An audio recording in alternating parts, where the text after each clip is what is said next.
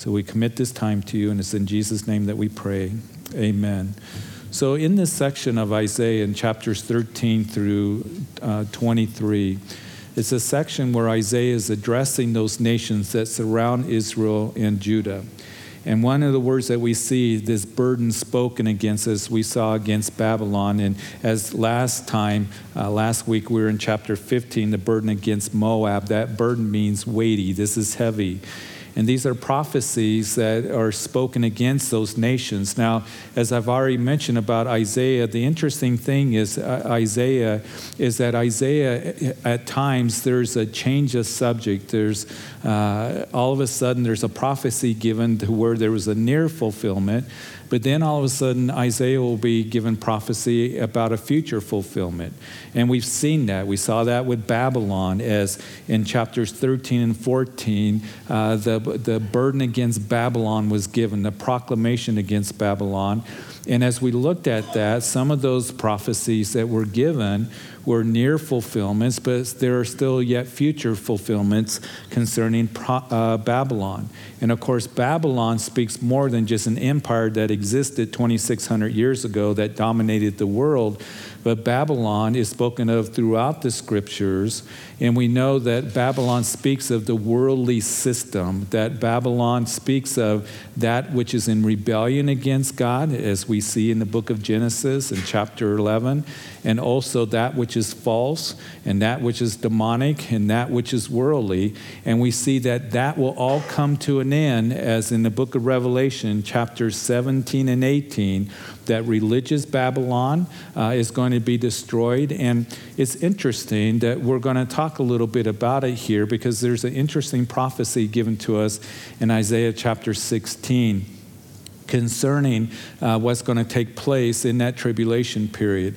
And we know that at the end of the tribulation, also commercial Babylon is going to be destroyed as well. That's Revelation chapter 18. So as we look at these prophecies, sometimes they speak of a future fulfillment, even as we will see here in the chapter that we're going to study, chapter 16, continuing to speak about Moab. Now, one of the things that to just remind you of that really has pressed my heart, I've read Isaiah, the book, several times as a Christian, but one of the things that have really stood out with me is the compassion and the heart that Isaiah really has. And as you go through the books of the prophet, and particularly as you go through the minor prophets, a lot of times there's thus saith the Lord, thus saith the Lord, thus saith the Lord. But what I see with Isaiah, and I also see it with Jeremiah, Jeremiah was called the weeping prophet, wasn't he? Because he wept for Jerusalem, he wept for Judah. He was, after Isaiah came on the scene, here would come Jeremiah, and Jeremiah was speaking to the leaders of Jerusalem while Daniel was in Babylon, and Ezekiel was off into captivity as well. But he's called the weeping prophet because he really wept for the nation, and we see that tender heart. But we also see it with Isaiah as well, even as last week we saw in verse 5 that my heart will cry out for Moab. And we see the heart of the prophet, that he's grieving here. He has a sorrow of heart for those that these prophecies and judgments are being spoken against. And that really shows me something. Matter of fact, what we see in Isaiah and what we see in Jeremiah, that oftentimes you don't see so much thus saith the Lord. You do see it, but what you see is God is speaking, the personal pronoun I. And it just shows me that Isaiah and Jeremiah, who wept for the people and wept for, those who are going to be under the judgment, that they were so in tune with the Lord that the Lord's just speaking through them, I will, and that tender heart that you see, and that has really come out. And I want to press that point a little bit, because we're going to continue to see that. But as we've been talking about the prophecy update, as we talked about Ezekiel 38 and 39, we talk about these prophecies here this week and then next week as well. And as we continue through the book of Isaiah, I don't know about you, but for me, I can't wait till the Lord comes back. Amen? I can't wait till he establishes his kingdom and then everything is set right. I'm looking so forward to that time, and I'm looking forward to the rapture of the church. And I really believe that the Lord can come for us at any time. And I know that perhaps that's not a popular or even a discussion in much of the church today, but I see it all over the New Testament, the imminent return of Jesus Christ. And one of the things that I want to have before you guys always is that we be watching and we be waiting, but we also occupy, we be the faithful servants that is looking for the Master's return. And I really believe that we live in unique times to where I wonder, are we the generation that's going to see the rapture of the church? We could be. I don't know, because we don't know the day or the hour, but we see these things, the signs that are before us, as we discussed in the Olivet Discourse in Luke's Gospel not long ago this fall when we were going through Luke, and then over the last couple weeks, and it should wake us up, shouldn't it? And it should excite us as well. But I also, the other side of the spectrum is this, I also weep for those who are going to be left behind. And I weep for, the judgment that's going to come on a Christ-rejected world. And I've talked to those who get excited about end-time prophecy, and it's like, oh, I can't wait till the Lord comes and blasts everybody, And we should be weeping. We should be like Jeremiah. When he saw the destruction of Jerusalem, he said, summer's over and the harvest is in, and we're not saved. And with a broken heart, he said that. And the time's going to come when that trumpet is going to blast, and he's going to descend into the atmosphere, and he's going to call us to himself in a moment, in a twinkling of an eye, as Paul writes in 1 Corinthians 15, and we shall be changed, and we're going to be with him forever. But there's going to be those who are going to be left. And they're going to be saying, summer's over. The harvest is in. And we're not saved. And there will be time when that final 7-year period comes, there's going to be people that are going to get saved, a great multitude. As you read the book of Revelation, as we know that there's going to be 144,000 evangelists, 12,000 from the 12 tribes of Israel. We know there's the 2 witnesses in chapter 11 of the book of Revelation. We also know that there's an angel that's going to fly across the whole world that is going to proclaim in Revelation 14 the gospel. And many are going to get saved, but they're going to go through great persecution and going through great trials and difficulties, because it is the great tribulation that is going to take place in those final moments before the second coming of Jesus Christ when we come back with him. So we need to have a heart for people. I think that for me, there's an urgency to really minister to people and to get the gospel out. And the enemy's going to fight us and come against us and try to discourage us and weary us. But we are ones that are to be used in the days in which we're living in. And what a privilege it is to be used in that way. So I hope that our hearts are stirred as we go through this. But let's pick up chapter 16 of Isaiah, that the proclamation, the burden against Moab that began in chapter 15, continues in chapter 16. Send the lamb of the ruler to the land, from Shelah to the wilderness, and to the mount of the daughters of Zion. For it shall be as a wandering bird thrown out of the nest, so shall the daughters of Moab at the fords of the Arnon. And as we begin to look at this, Shelah, or Shelah, was a word that means rock, as you look it up in the Hebrew.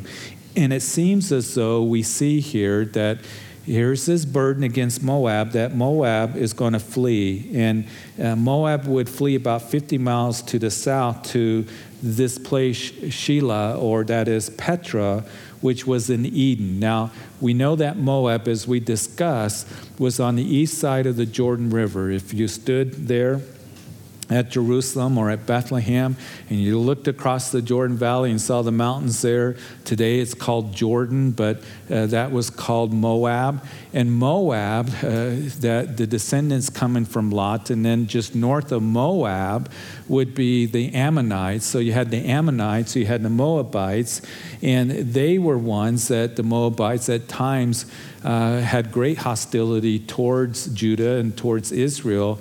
But at other times, there was this tender relationship with them. And we see that, of course, in the book of Ruth, as Ruth was a Moabitess that came over to Bethlehem with her mother-in-law. And that wonderful, story in the book of Ruth that speaks of Boaz, the kinsman redeemer, that would take Ruth as his wife. And then, of course, she would be the great-grandmother of David, the greatest king that Israel ever had. And David, when he was being pursued by Saul for all those years, he sent his family over to Moab for protection because, of course, Saul would go after his family and try to destroy, Jesse and his brothers. His brothers, we know, were in the army, but his parents would go over there and whoever else of his family to Moab, and apparently he had relationships over there. So Moab, you see in the scriptures, and again, Moab, being on the east side of the Jordan River, they would head south in that area, south of Moab. It was Edom, and the Edomites were descendants of Esau from the book of Genesis. That was Jacob's brother. And here they are wandering. They're going to this place. Wandering like a bird is what Isaiah uses, that imagery there. Now the Assyrians, again, and I've mentioned this before, that when they came into an area, they were very cruel, known for their cruelty. They would torture people, skin people alive. Whole villages would get up when they heard the Assyrians were coming, and they would just flee. And that's what Moab is doing, as the Assyrians are making their way down on the east side of the Jordan River. And we know that those 2.5 tribes that were on the east side of the Jordan River, the tribe of Gad, the tribe of Reuben, and half of the tribe of Manasseh, they were the first ones that were taken off into captivity by the Assyrians in about 732 BC. And then it would be about 10 years later that you see the other tribes of Ephraim, or the house of Israel, would be taken off into captivity. So they're making their way like a flood. You remember that Isaiah was speaking previously that Assyria is going to be like the great rivers there, Euphrates and Tigris, that overflows its banks and begins to make its way southward. And Moab would be one that would flee from the mighty Assyrians who would torture people and just destroy villages and put the corpse on poles and line the road with them. So if you came along and saw it, you would see that the Assyrians are here, and this is what they're going to do to you as they conquer you. That's why Jonah wouldn't go to Nineveh, not because Jonah was so much afraid, but he didn't want to see salvation come to Nineveh. So he flees the other direction. He's like, I don't want to go to these people. They are so cruel. So Jonah, you see his heart. His heart is different than what we see with Isaiah, who's cried out for Moab.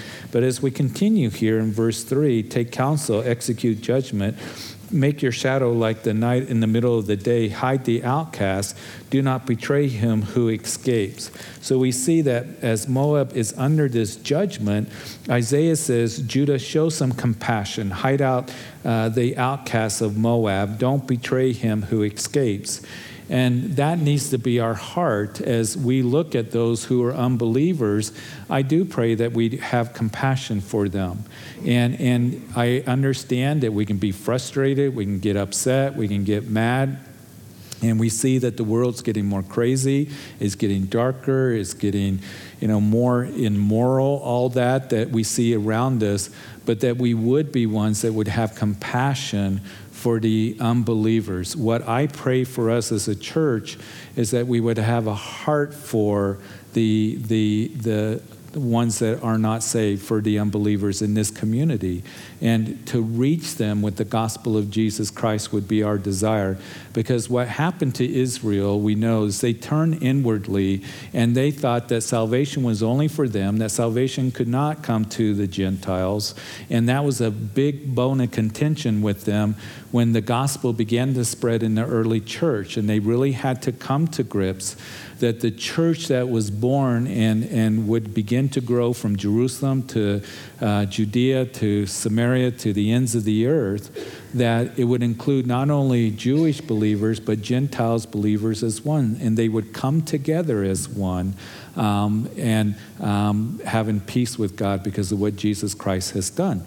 So we need to have compassion for them. Last week I ended with, you remember that Jesus, as he was there, made his way out of Galilee, and he would say, woe to Chorazin, and woe to Bethsaida, and woe to you, Capernaum. And I believe that he was saying that with tears in his eyes, and how hard it was for Peter and for Andrew and John and James, who were from those areas, and the other disciples, to hear that. And here is Jesus saying, because you have rejected me. And he was in their midst, and he walked among them, and they saw the mighty works and the miracles, yet they did not believe. And Jesus saying, woe to you, because of that, judgment's going to come. But he was saying that with a broken heart. But as we continue in verse 4, let my outcast dwell with you, O Moab. Be a shelter to them from the face of the spoiler. For the extortioner is at an end. Devastation ceases. The oppressors are consumed out of the land. In mercy the throne will be established, and one will sit on it in truth, in the tabernacle of David, judging and seeking justice and hastening righteousness. And so an interesting prophecy is all of a sudden there's this change of focus. And you see that again often with Isaiah. And verse 4 now let my outcast dwell with you, O Moab. So in the previous verse, you guys, show compassion, Judah, towards the outcast of Moab. Now it's flipped here. Let my outcast dwell with you, O Moab. Moab, you are to receive the outcast of Judah, and you are to protect them from this face of the spoiler. So as we see here, this prophecy concerning that Moab would flee to this rock, to Shelah, that scholars of the scripture believe that what this is talking about is a future fulfillment that will come when the Jews in the tribulation period are going to flee the wrath of the Antichrist, the one who is called the face of the spoiler. And it's interesting, as you look up that word spoiler, that in the Hebrew, it literally means one who has power and one who destroys. And we know that the Antichrist, when he rises up in the last days, and the tribulation period begins with the rise of the Antichrist as he makes a peace treaty, which is a false peace treaty, a covenant, it says in Daniel chapter 9, verse 27, confirms a covenant for 1 week. And we also know that he's the one, Revelation chapter 6, verse 2, is writing the first seal that is opened up. He's the rider riding on a white horse. He's conquering unto conquer. And he has a bow, but he doesn't have an arrow. So he's going to come on the scene. He's going to be a world leader. He's going to be a political leader. He's going to be an economic leader, because everyone eventually is going to have to take his mark if you want to buy or sell, according to Revelation chapter 13. And he's also going to come along as a religious leader. And as I mentioned to you, as we spoke about Babylon, that at the beginning, the first half of the tribulation period, what seems to be told to us in Scripture and in Revelation chapter 17 is that the Antichrist, keep in mind that he is directly influenced by Satan himself. So what you see in the book of Revelation is this evil, this false trinity, if you would. You have Satan, and then he is directly influencing the Antichrist and giving power to the Antichrist. And then also in chapter 13 of the book of Revelation, you have the false prophet who is pointing to the Antichrist and encouraging the world to worship him. So at the beginning of the tribulation period, you have this woman riding the beast, and the woman is this false worldwide church that will come on the scene. And I think that the very foundations of that are being established even today. What we see in the church, I mean the church at large, that is getting further away from the truth of the gospel, the church that is getting away from what the scriptures declare, that Jesus is the way, the truth, and the life, and no one comes to the Father except through him. And the acceptance of pluralism and coming together, and we're all one, and it doesn't matter what we believe. And so we're going to see more and more of that. What exactly is the false church going to look like? I don't know, but the nations of the world are going to accept it, and the Antichrist is going to use it for his benefit as the woman is riding the beast. So there's going to be this false church that will be on the scene. And here's the thing to keep in mind, folks, that when the Antichrist comes on the scene, he's going to be, as the scripture says in Daniel and also in the New Testament, that he's going to be one that speaks great things according to the world, a great orator. We are told that over and over and over again. We've had those who are great statesmen, and I think I just saw somebody was telling me about a movie about Winston Churchill that comes out, and as he addressed, the British government, and he was a great statesman, wasn't he? Or you think of somebody like Abraham Lincoln, or even Ronald Reagan, who is called the great communicator. Well, we're going to see that the Antichrist is going to come along and speak even greater things than what they ever did, and is going to enamor the people. They're going to turn to him, and he seems like he has the answers. Where you're also told that he's going to be working great signs and lying wonders, as well as, again, under the power of Satan. So the Antichrist coming on the scene is going to seem like light. Paul writes in 2 Corinthians chapter 5 that even Satan can transform himself into an angel of light. He's not going to be dark, okay? He's not going to be hideous. He's going to be like light, and the world's going to say, wow, we have never seen a leader like this before. And again, we see that the Antichrist is mentioned all throughout the scriptures over and over again, and the warning is given to us about how he will speak great things according to the world, but according to God, they're very blasphemous things. And he will rise up then, and he will destroy that false church, probably somewhere in the middle of the tribulation period. And then he will go in, as 2 Thessalonians chapter 2 tells us, that he will go in, as we read in verse 4, that the one who opposes and exalts himself, that's the Antichrist, above all that is called God or that is worship, so that he sits as God in the temple of God, showing himself that he is God. The scripture gives us indication that he will set up an image in the Holy of Holies, as we do a book study in the book of Daniel, just as this shadow of the Antichrist, Antiochus Epiphanes, there that Syrian king set up this image in the Holy of Holies in the Second Temple period, 200 years before Jesus. The Antichrist is going to do the same thing, but this is going to seem like it's alive as we read the book of Revelation. And it's interesting, the things that are being done today. Matter of fact, I think there was an article, I didn't get to read through it all, that Taco Bell was talking about, why don't we have robots that are there, that are taking orders for people? Why should we, since the minimum wage is growing and getting more expensive, we'll just put on robots. And they'll do it, and they'll take your order and all of this. So we see more of a movement, what that exactly is going to be, the image that's going to seem alive in the Holy of Holies there, as he will go into the temple of God, proclaim himself as God, desiring to be worshiped as God. And we just saw a couple weeks ago, didn't we, in Isaiah chapter 14, what was the desire of Satan? As we saw him, that he would say there in Isaiah chapter 14, that I will sit upon the throne. I will exalt myself above God. And we know that that's always been a desire of Satan, is for him to be worshiped as God. And that's going to continue through the Antichrist. So when he does that, we know, as the book of Revelation tells us, and let me read a little bit to you, as in chapter 13, that so they will worship the dragon, that's speaking of Satan, who gave authority to the beast. As the Antichrist, they worship the beast, saying, who is like the beast, who's able to make war with him?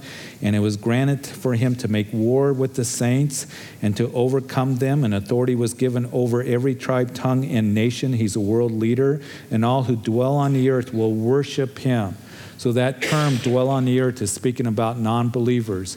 And when he goes into the temple and he proclaims himself as God, then he's going to turn and he's going to tell everybody, you need to make your allegiance with me.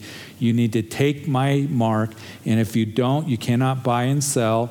And anyone who doesn't, he heavily then begins to persecute them. It is at that time that Israel is going to say, no, we're not going to do that. You're not our Messiah.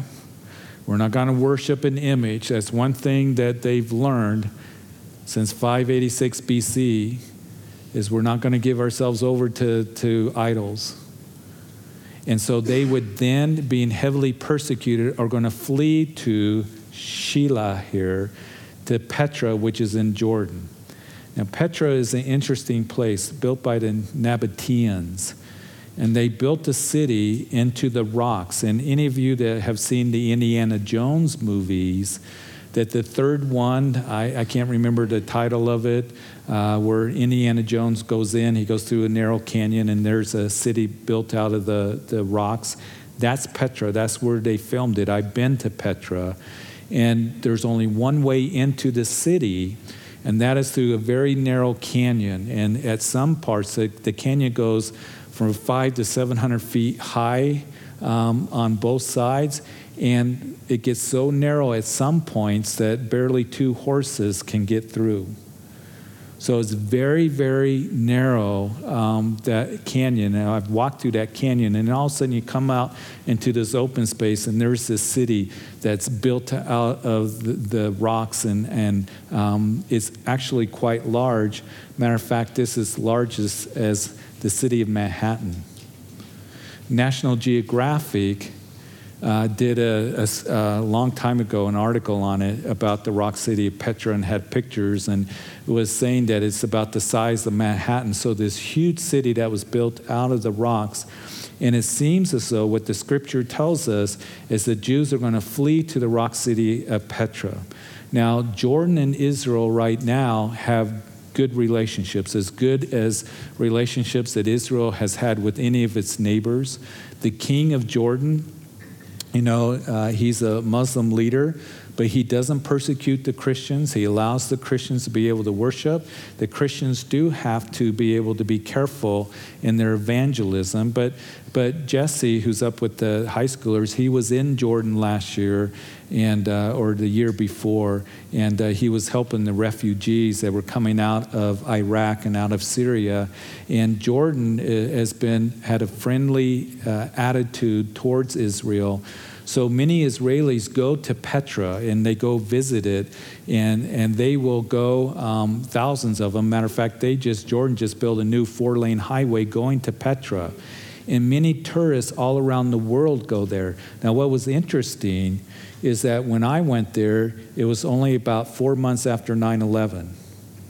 And matter of fact, the group that I went with, we were the first group of Americans that went into Jordan after 9/11. Everybody was scared to travel at that time. We were in Israel, and those of you who have been with us to Israel, you know how crowded it can be. Well, when we went at that time after 9/11, nobody was traveling. Everybody was scared, especially scared to go to the Middle East. The Intifada was, peaking, and there's a lot of tension with the West Bank. And so we went there, and we would go to places that were completely empty.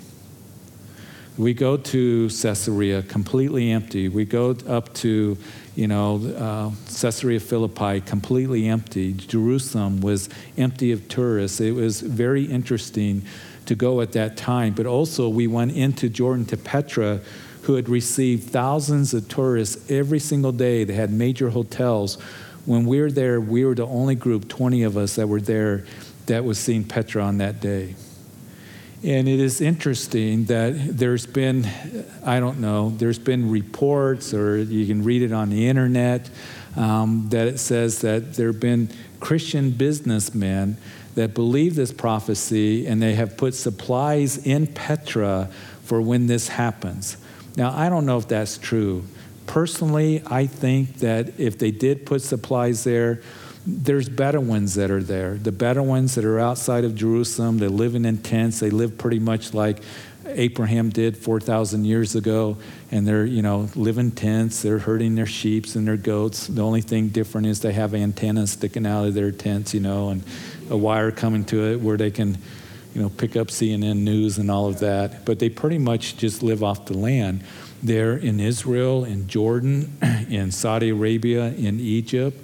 And when we were there, the unfortunate thing there is you're trying to look at all these things, and the Bedouins were there, and they were just all over us, begging us for money, for anything that we would give to them.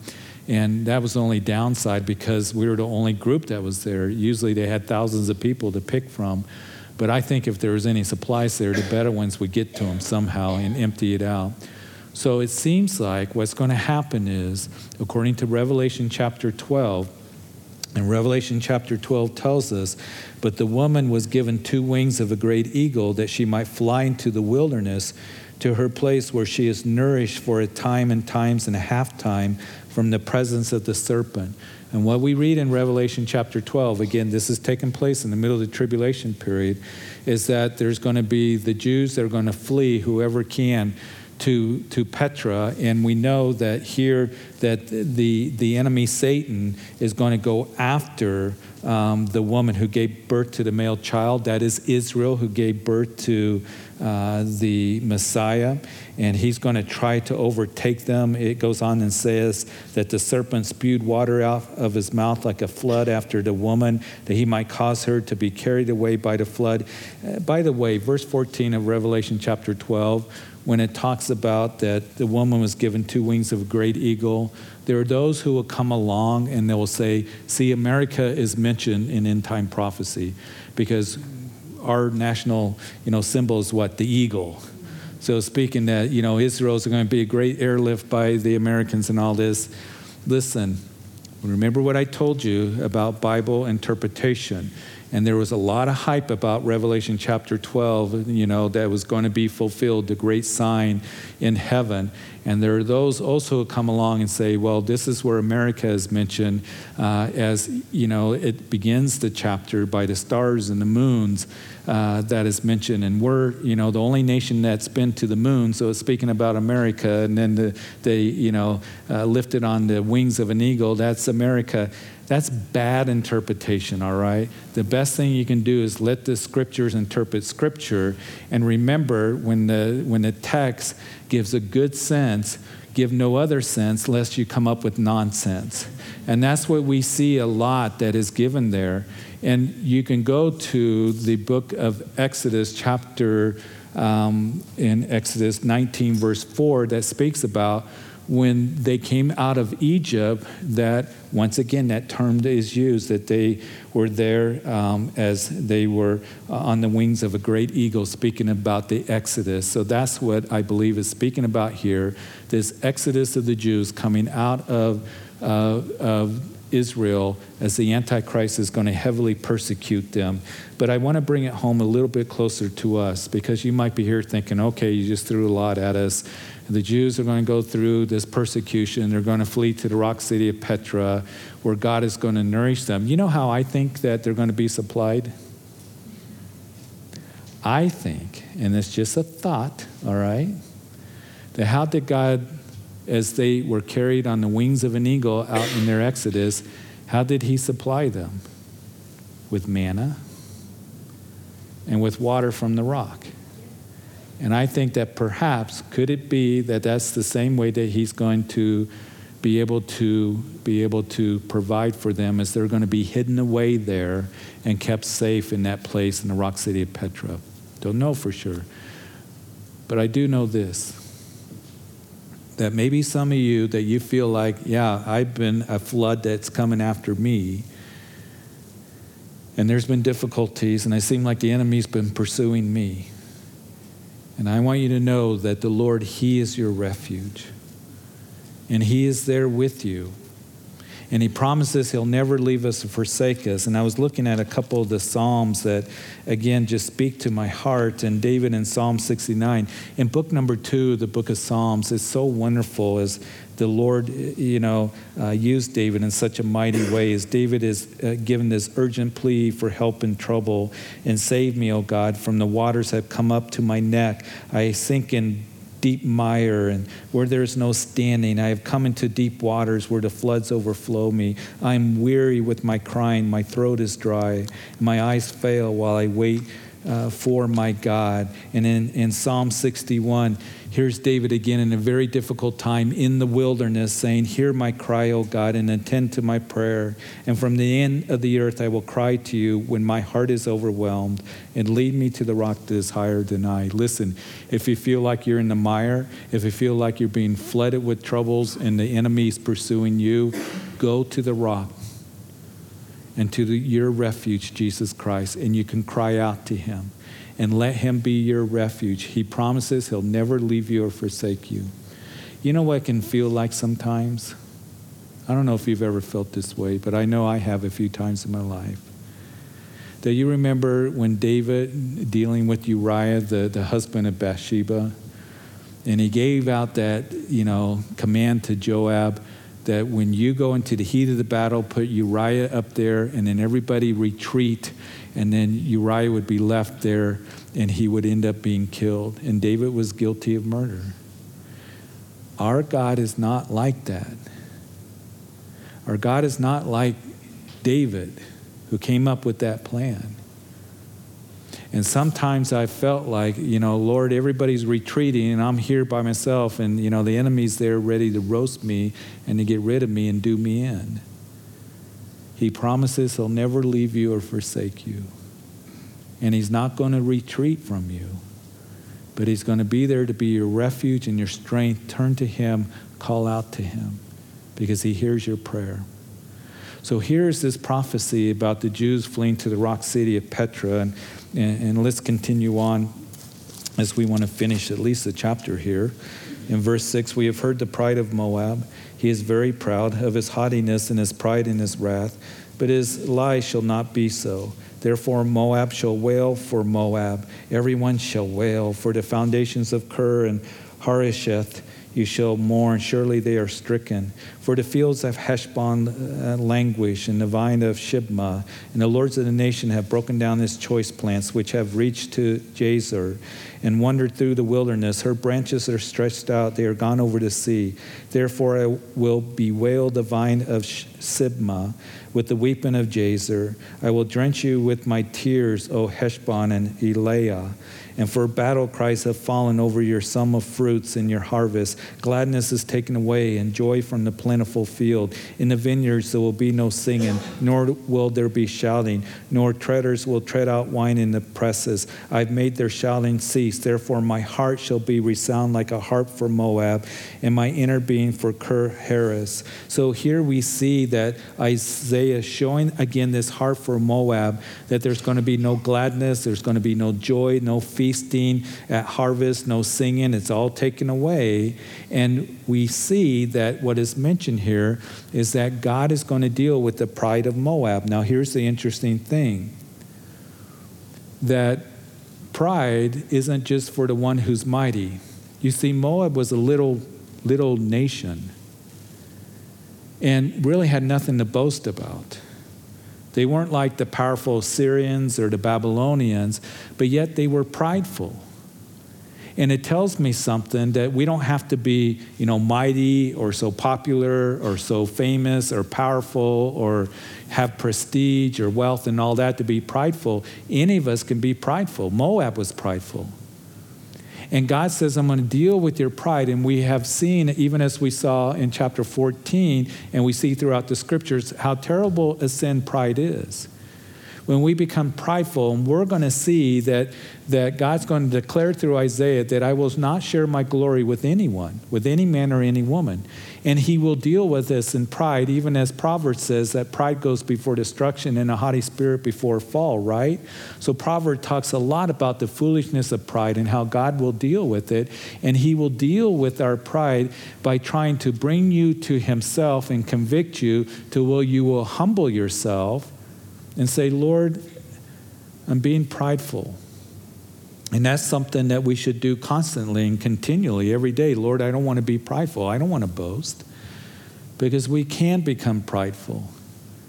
And I'll tell you that one of the things that I've learned, that some people think to be humble is a real weakness, to have the characteristics of meekness. Meekness means strength under control. And it takes on humility. Listen, it takes real strength for us to be humbled, to walk in humility. But it pleases God, and we need God's help, because just because we become a Christian doesn't mean all of a sudden, these fleshly tendencies go away. The pride can still be there.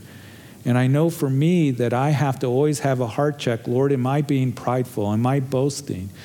When I understand that I'm not to be prideful, and I need to be careful of that. And it takes real strength, I think, for any man or any woman to humble themselves and say, Lord, forgive me, for I've been prideful. Because if we don't do that, then God will deal it in another way, and he'll deal with it justly, and he will deal with us in pride. And he's dealing with Moab here in the pride that they are showing. But again, Isaiah is showing this sad heart from Moab. And I'm reminded of Daniel chapter 4 in that story of Nebuchadnezzar's testimony, that Nebuchadnezzar has this dream. And he sees this dream of a large tree and went up to the heavens and could see, and the whole earth and all of this. And he didn't know what that dream meant. So Daniel comes and interprets the dream. And when Daniel interpreted the dream, he said, "Oh, Nebuchadnezzar, I wish this wasn't true. I wish that this was for your enemies and not for you." And he told him the interpretation: the tree is you, Nebuchadnezzar, and you're going to get cut down. That tree in that vision, that Nebuchadnezzar dream he had, the tree was cut down. And you're going to be cut down, and you're going to go insane for 7 years. And Daniel said, "Nebuchadnezzar, repent, turn to the Lord, and maybe this will be avoided." But Nebuchadnezzar didn't. In that very hour, he went insane for 7 years. But we know that Daniel, it says that he had sorrow in his heart for Nebuchadnezzar. And you know what I think that Daniel did during those 7 years? I think he protected Nebuchadnezzar. He didn't take advantage of it. He was Nebuchadnezzar's right-hand man. He didn't say, "Hey, Nebuchadnezzar, while you're going insane, you want to sign this proclamation that I'm the leader now and we're all going to leave Babylon and all of this." He didn't do that. He protected Nebuchadnezzar as he went insane, was clawing at the ground, and he came out of that, and God humbled him, and he gives his testimony, and I believe very well it could be that we're going to see Nebuchadnezzar in heaven. It seems like that brokenness really brought him to the Lord. So he's going to bring Moab, and he's going to break them because of their pride. And it shall come to pass, when it's seen that Moab is weary on the high place, they will come to his sanctuary to pray, but he will not prevail. This is the word which the Lord has spoken concerning Moab since that time. But now the Lord has spoken, saying, within 3 years, as the years of a hired man, the glory of Moab will be despised with all that great multitude, and the remnant will be very small and feeble. So judgment is going to come. Within 3 years, the judgment would come. But he also mentions here that their false gods will not help them. And we see that. And here's the thing. Anything that is false, listen, will not help you. Any kind of false and worldly philosophy and ideas and how to live and fads and fashions and all of this, that which is false is not going to help you. But that which is true, the Lord himself and the Word of God is going to help you. So I pray you stay close to him and that you would heed him. And again, we don't do Bible study and look at these things and then go home and we forget about what the Bible says to us. We want to apply it in our lives. We want to believe it, not make excuses for it, and not turn to that which is false, because that which is false is not going to help you in your hour of need. It's the Lord that's going to help you, and the Word of God. And that's why we need to continue in the things of the Lord and the Word of the Lord in our own lives. So, Father, we thank you. We thank you for this chapter. And, Lord, I pray that you would help us to keep close to you. And even as we go through difficulties and trials, that you are our refuge. And when it seems like it's overflooding us and overflowing over us, that, Lord, we know that you're the rock that which we can stand on and cry out to you when our hearts are overwhelmed. And Lord, so I pray for anyone who's here tonight, that maybe you're just going through a difficult season or hardship or whatever it may be, that you would turn to him, because he promises he'll never leave you or forsake you. He has not retreated. He's not left you to be what seems like just destroyed by the enemy. But he is your refuge. He's everything that you need. And Father, I thank you to be able to come here and study your word. And we know that these things will come to pass, and that we would be a people that would have compassion for the lost.